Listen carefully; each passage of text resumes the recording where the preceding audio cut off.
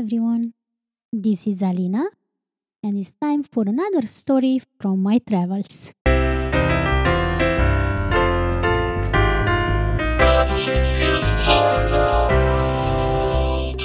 Welcome back to Traveling Inside Out, a podcast about exploring the world within and out. This time, I should talk about Uruguay. I haven't, if I remember correctly, I haven't necessarily talked specifically about Uruguay. Maybe I have mentioned it in the past. So let's start with the beginning and simply say that I was there in Uruguay for probably a month and a half, more or less, in November, like end of October, November, and beginning of December of 2017. Time is passing, man. Can't believe it. It's almost 2 years since I started my trip in South America. That's nuts how the time is passing. Um, so I want to say from the beginning that that's where my plans kind of stop. So the way that I actually managed to organize my trip through South America, which was planned to be for 1 year, and in total it was for around 8 months, was that I kind of had the first month figured out. But then after that, I said that I'm just gonna see how it's gonna go. Especially since I was sure I'm going to take buses or maybe I'm gonna try hitchhiking and so on. So arriving in Montevideo, which is the capital of the country, was also the moment when my plans like stopped. Like I didn't have anything else booked, anything else prepared. So and so on. So there are a lot of things to say about Uruguay, and probably I'm going to get back to this story to get more into little stories, like to detailed stories. But I just want basically to talk more about us in overview. And first and foremost, a lot of people ask me, why did you want to go to Uruguay? I have to be honest and say the first and main reason was because I knew someone living there. Of course, in my South American trip, I tried my best to meet people that I already knew. Not only that, but she was kindly enough to put up with me and host me for quite a bit, I would say. So, um, of course, that this is the main reason, but that was not the only reason. The other reason was that I literally fell in love with Uruguay when I was searching. It seems it seemed like a country that wasn't explored enough.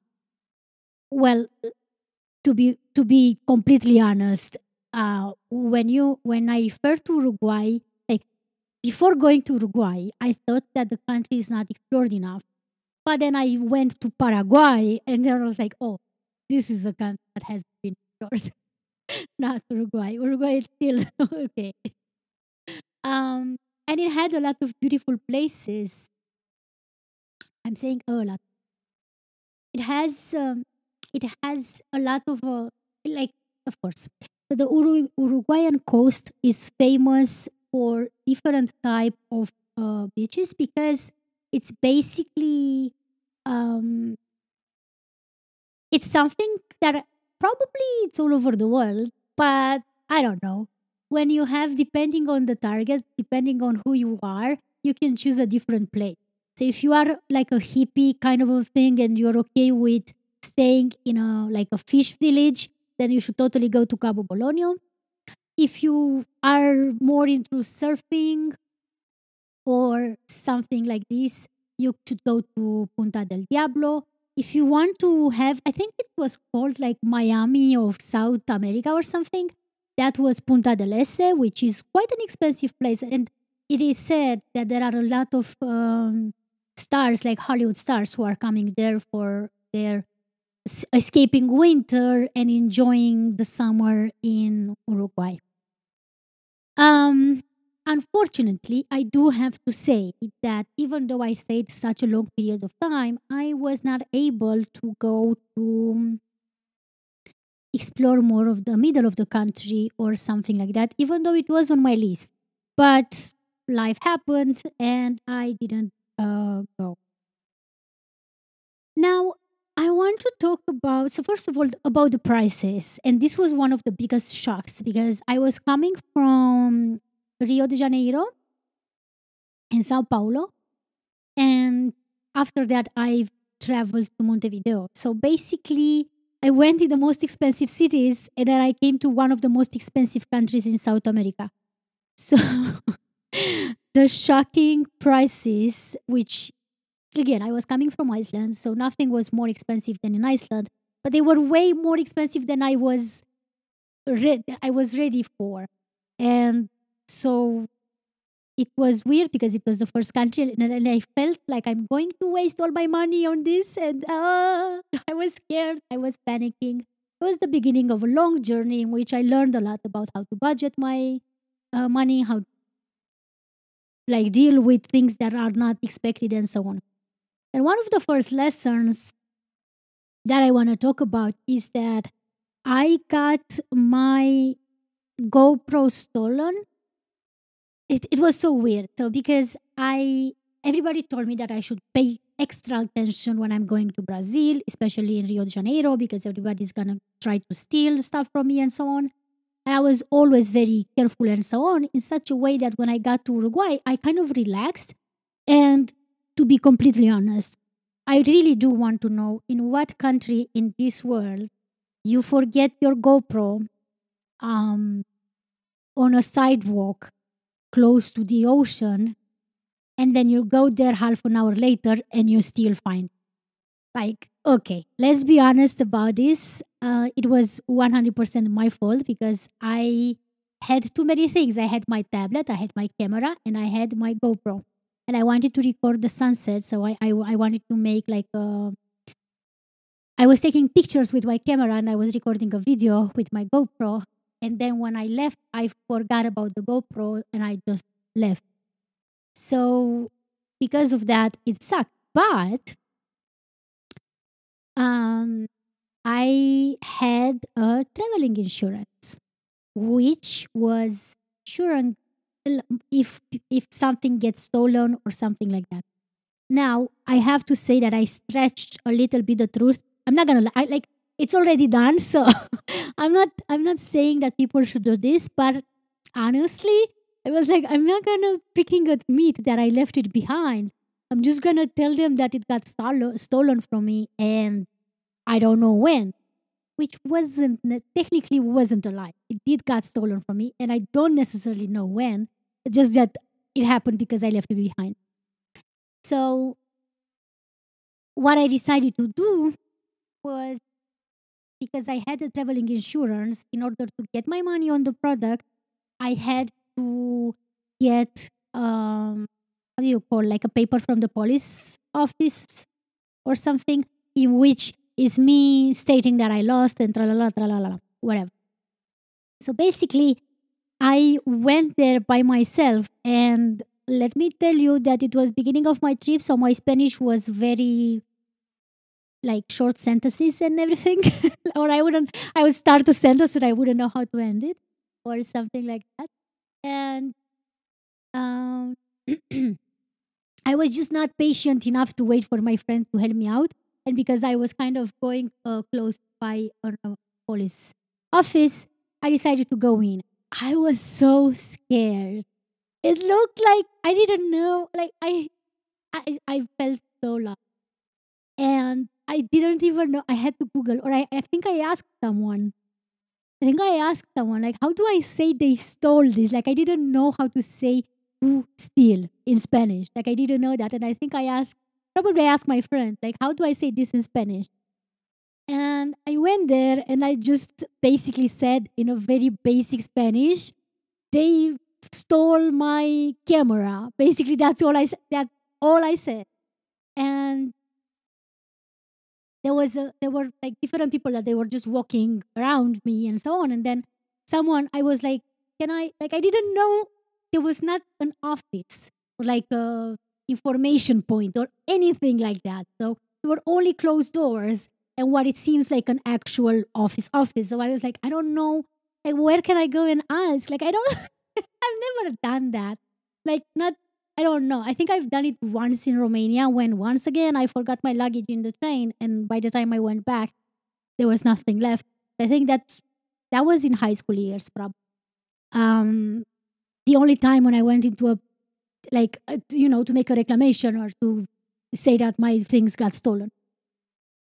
So it's not that I have experience in this in Romania or in any other. Like I don't know what to do in English or in Romanian speaking, let alone in a Spanish. And it wasn't just the Spanish. It was also I'm gonna take your remark, talk about the language a bit later. Let me finish this little story. So finally, I got to ask, because I was saying a person like, because he asked me what's wrong with me, and like they told my camera, as I was saying, in a very very basic Spanish, and he was like, okay, we need a translator for her. She's an American citizen. You need to wait here, and somebody will come and take care of you, and so on. And when he said, like, she told me what language, and I was like, English is fine. And then he's like, because you're an American citizen, and I'm like, I'm not from United States. And he's like, where are you from? And I'm like, Romania. Then he looked at me, and then no translator came. So, if you can imagine, I had to fill in paper in which I had to describe what happened. Well, how do I do that in Spanish if I don't know how to speak Spanish? So I tried to my best capabilities to explain in Spanish what happened, also remembering that I was kind of improvising a scenario. I was so basically what I said was that I had my camera with me, and then I took the bus to go home. And when I got home, I didn't have the camera with me anymore. So I'm not sure what happened, when it happened. I just know that I took some pictures with sunset, and then I got home, and then I went back to the place and there was nothing there, and so on. This is the thing that I said, which was not completely untrue, because I didn't realize that I don't have the camera anymore up until I got home. So that was not a lie. It was just like wherever. It doesn't matter anymore. The point was like, how am I going to explain this in Spanish? And she was writing in Spanish, and she was um like trying to help me. And I was trying to explain to them, like, if they tell me in Spanish, the chances are that I understand. It's just that I don't know how to say this. So finally, I read the declaration. Basically, I signed it, and um, of course, yeah, they were saying to me that there are little chances, and I'm like, I don't give up. Like, I don't care that you're not going to find my GoPro. For me, it was like I need the insurance, and I probably gonna be able to get some money from the insurance, and then there's that. So, long story short, I mean, it was quite long. So yes, finally I applied for the insurance. They gave me way less than I thought, but also it was an old camera, so it was an old GoPro. So basically, I got some of the money back, which is an amazing. The problem was that I was not able to buy a GoPro because in South America, like all the IT stuff are very expensive. And I've even went, in case that anyone is interested, if you ever go to South America, it is considered that in Punta Arena, which is in Chile, um, they are known for having a humongous place where people are selling things brought from abroad. And it was supposedly going to be the cheapest place in the whole South America, but it was still too expensive for my pocket. So I decided not to buy another GoPro. and it was really bad because it was literally um like I was in my first month in South America and I already lost them. Now the thing is that by the end of my trip, I lost way more things, and I got my the other camera broken. So things got only worse when it comes to things that I own. Things that like yeah, breaking up. So coming from these two people, I do have to say that Uruguayos, how they are calling them, um, they are one of the most chill people in South America. They also see themselves like Canadians and Argentinians being the Americans. And I was told this not once, but a lot of times that they see themselves a bit more relaxed. And while Argentinians are very noisy and a lot of, I don't know, like, I doesn't matter. You know what I mean. I think everybody knows what I mean when it's the comparison between Canada and United States when it comes to people. And you need to know three main things when you go uh, to Uruguay. The one is that they really, for them, football is really, really, really, really, really important. And it's not like, yeah, we like this. Like, no. When it was like 100 years or something like that since their independence or something, I don't remember. They build a football stadium, while in other countries they build like a church or I don't know what other things. And they were like, no, this is our religion. Um, Everybody drinks mate. Okay, maybe two people, the whole country. But you will see people drinking. And for those who don't know, mate is a special drink which, if I'm calling it tea, they for some of them it feels offensive. But for me, the idea of tea is when you infuse dried leaves. That's the definition of a tea for me. However, um, yerba mate, which is not tea and not coffee, it's somewhere in between. So it's, let's just call it a hot drink that they drink like every day, a lot of days, like all the time. What I don't like is that it's really hot, but like really hot. And they drink it from a special straw, which is a metal straw, which burns my whole being the whole time. And this is why I cannot drink it. Um, and then the third thing is WhatsApp. Everybody's WhatsApping all the time, texting or sending voice messages, mostly voice messages. And even in business wise, even business wise, the number that is provided is through WhatsApp. Everything is the capital. So when I went there, it was springtime because I was saying it was November. It was springtime, so I went there before the high season starting, which was amazing and not. And it was amazing because it was not that crowded, but it was not that amazing because in at least in some places there was literally like one or two hostels open and the rest of it would be just people preparing their summer houses or straight up closed. So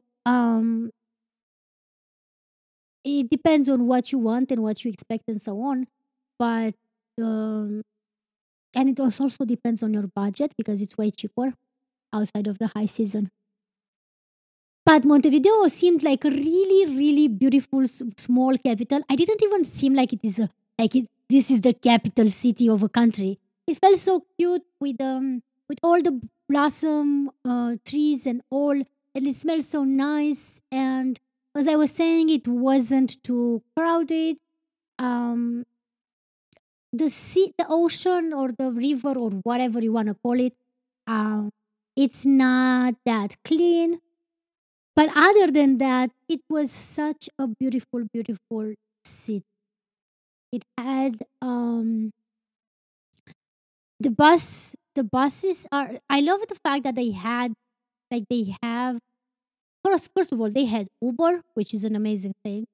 Um, and by the time I was leaving, I got an email from Uber that they were able to pay cash, which was like, what? I don't what? Okay. Then the bus transportation, it was very difficult for me to understand because the same number sometimes would go one way, the other times would go another way. It was they have an app or more than one that you can use, which was amazing. But then again, if I didn't know the name of the bus stations, it was still against me, basically. And even when I asked people, people would still like wouldn't know where I'm going or what I want to do. It was just difficult for me, and this is why I took the bus wrongly for quite a few times. Um. Okay, so as I was saying, people are really, really, really nice. And I've realized that before actually traveling to Uruguay, because I started um, having a couch surfing account before starting traveling to South America. Basically, I started like probably like 8 months before because I was trying to, okay, let me talk with some people, let me see what's happening and so on. And I've got my first host before actually leaving Iceland. And he was really kind.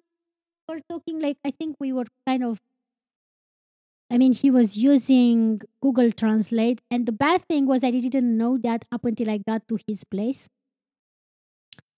And he lived somewhere on the way to the places where I wanted to go outside. It was somewhere in the middle of the country of not the middle of the country, like on the coast, kind of somehow close to the coast, but not directly on the coast.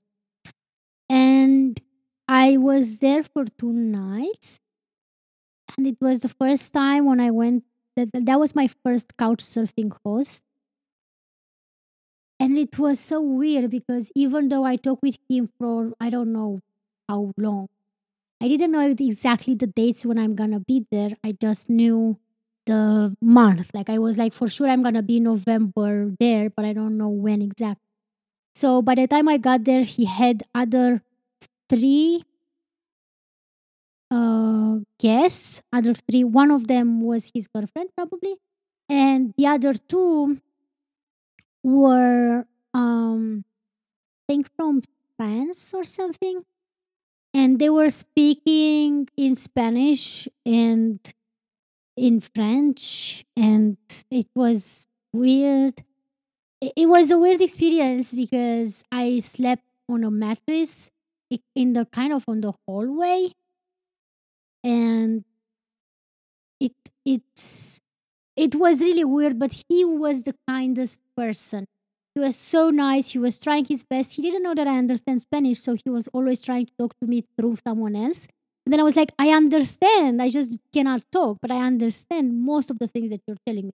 Because as I was saying, in Uruguay, they are the way that they are pronouncing the words are a bit different than the way that people in Spain would pronounce them. So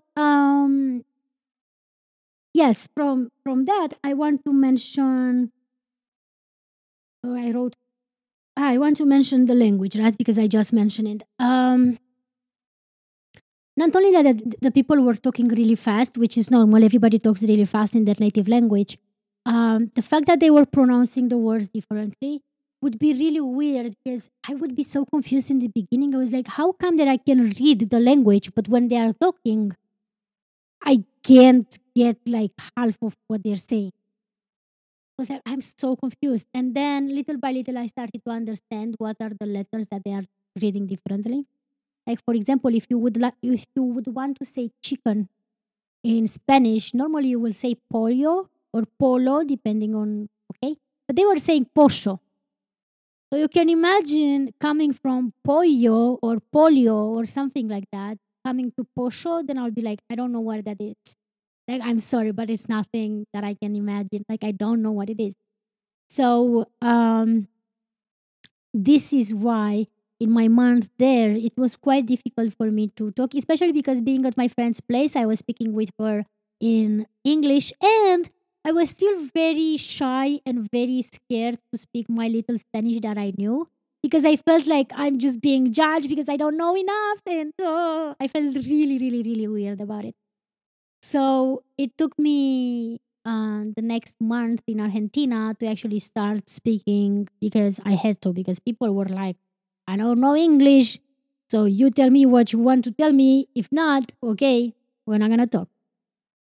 Um, so I did as I mentioned. So I went to Punta del Este. I went to Piriápolis. I went to Cabo Polonio. I went to Punta del. Already said that. Punta del Diablo, and I was planning to go to Rocha if I remember, and was one more. Uh, don't remember, but I didn't go unfortunately because I've done some bad decisions as well when I was there that I'm not gonna get into. But so because of that, basically, I didn't have the time that I thought that I'm going to have. But what else I want to say is I would really see myself going back to Uruguay to explore more of the country. And maybe this time I would actually hire a car and drive by myself through the country. And talking about that, I do have to mention that it was also the first South American country where I tried hitchhiking just because I was told that it's pretty safe. And indeed, I was actually pretty safe. Um, the buses were, I think, quite expensive if I remember correctly. I took the bus as well, but um, they are not that reliable if I remember correct. And so hitchhiking is safe. It was safe. I was hitchhiking by myself. I've done it more than once. Um, Even though in one of the times, the man that was driving, he was keep touching my knee, and I felt really awkward about it. But he didn't do more than that, and he was the way that he was doing it. I was like, I'm not even sure if he's just being plain stupid or he's just being very smart. Like it's one of those two. When I'm like, I'm so confused about the way that he's doing the wrong thing that I'm not sure if he's like, is he tricking me or he's just plain stupid? He doesn't understand that it's not okay. Um, but as I was saying, and of course they don't expect money at all. And I I'm I also went I didn't went camping even though I thought I'm going to, but I did buy like most of my camping gear for South America. I bought it in Montevideo, which the thing is like this. I didn't know what's worse. Should it be worse to buy it in Uruguay, which I know it is an expensive country, or in Patagonia, which it is one of the most expensive places in South America, like most expensive regions. So I was like, I'm not sure. So then I decided to do that there. I've lost a lot of money on I waste not waste. I invested a lot of money in my camping gear. And then I've also invested a lot of money in sending my gear away. Like from there to I was in Paraguay when I sent it to New York, and then from New York I took it with me in the plane to Iceland, and then from Iceland I sent it again by post to Romania. So it was a lot of money. But the way that I've done it, I still don't know. I still don't know how else I could have done it because I've started my trip in New York and it was like somewhere. It's like I don't know how people can pack for 4 different seasons for an extensive kind of a trip in which they also want to camp but they also don't want to camp. So how do you pack for that? Especially if you plan to hitchhike your way around a region. So I've done the best that I could, but it was really difficult and it was really hard. And I'm going to I probably next time when I'm going to talk about Uruguay, I'm going to talk more about the actual places that I visited. But for those interested, I have recently just made a short little video about my experience in Uruguay. I'm trying to do a short little video for every country in South America that I visited, maybe also for every country that I actually visited, in case that I have enough footage. I might not, because some of the countries, like I visited them like 10 years ago, and I really don't know how much I recorded back then. Or maybe I recorded more. I don't know. Some of the things I also lost because ish happened. Like I lost like 3 months out of 4 months of staying in Turkey, for example. So a lot of this kind of stuff. This concludes today's episode. If you like it, don't don't forget to subscribe to Traveling Inside Out on any podcast platform where you are listening my podcast on.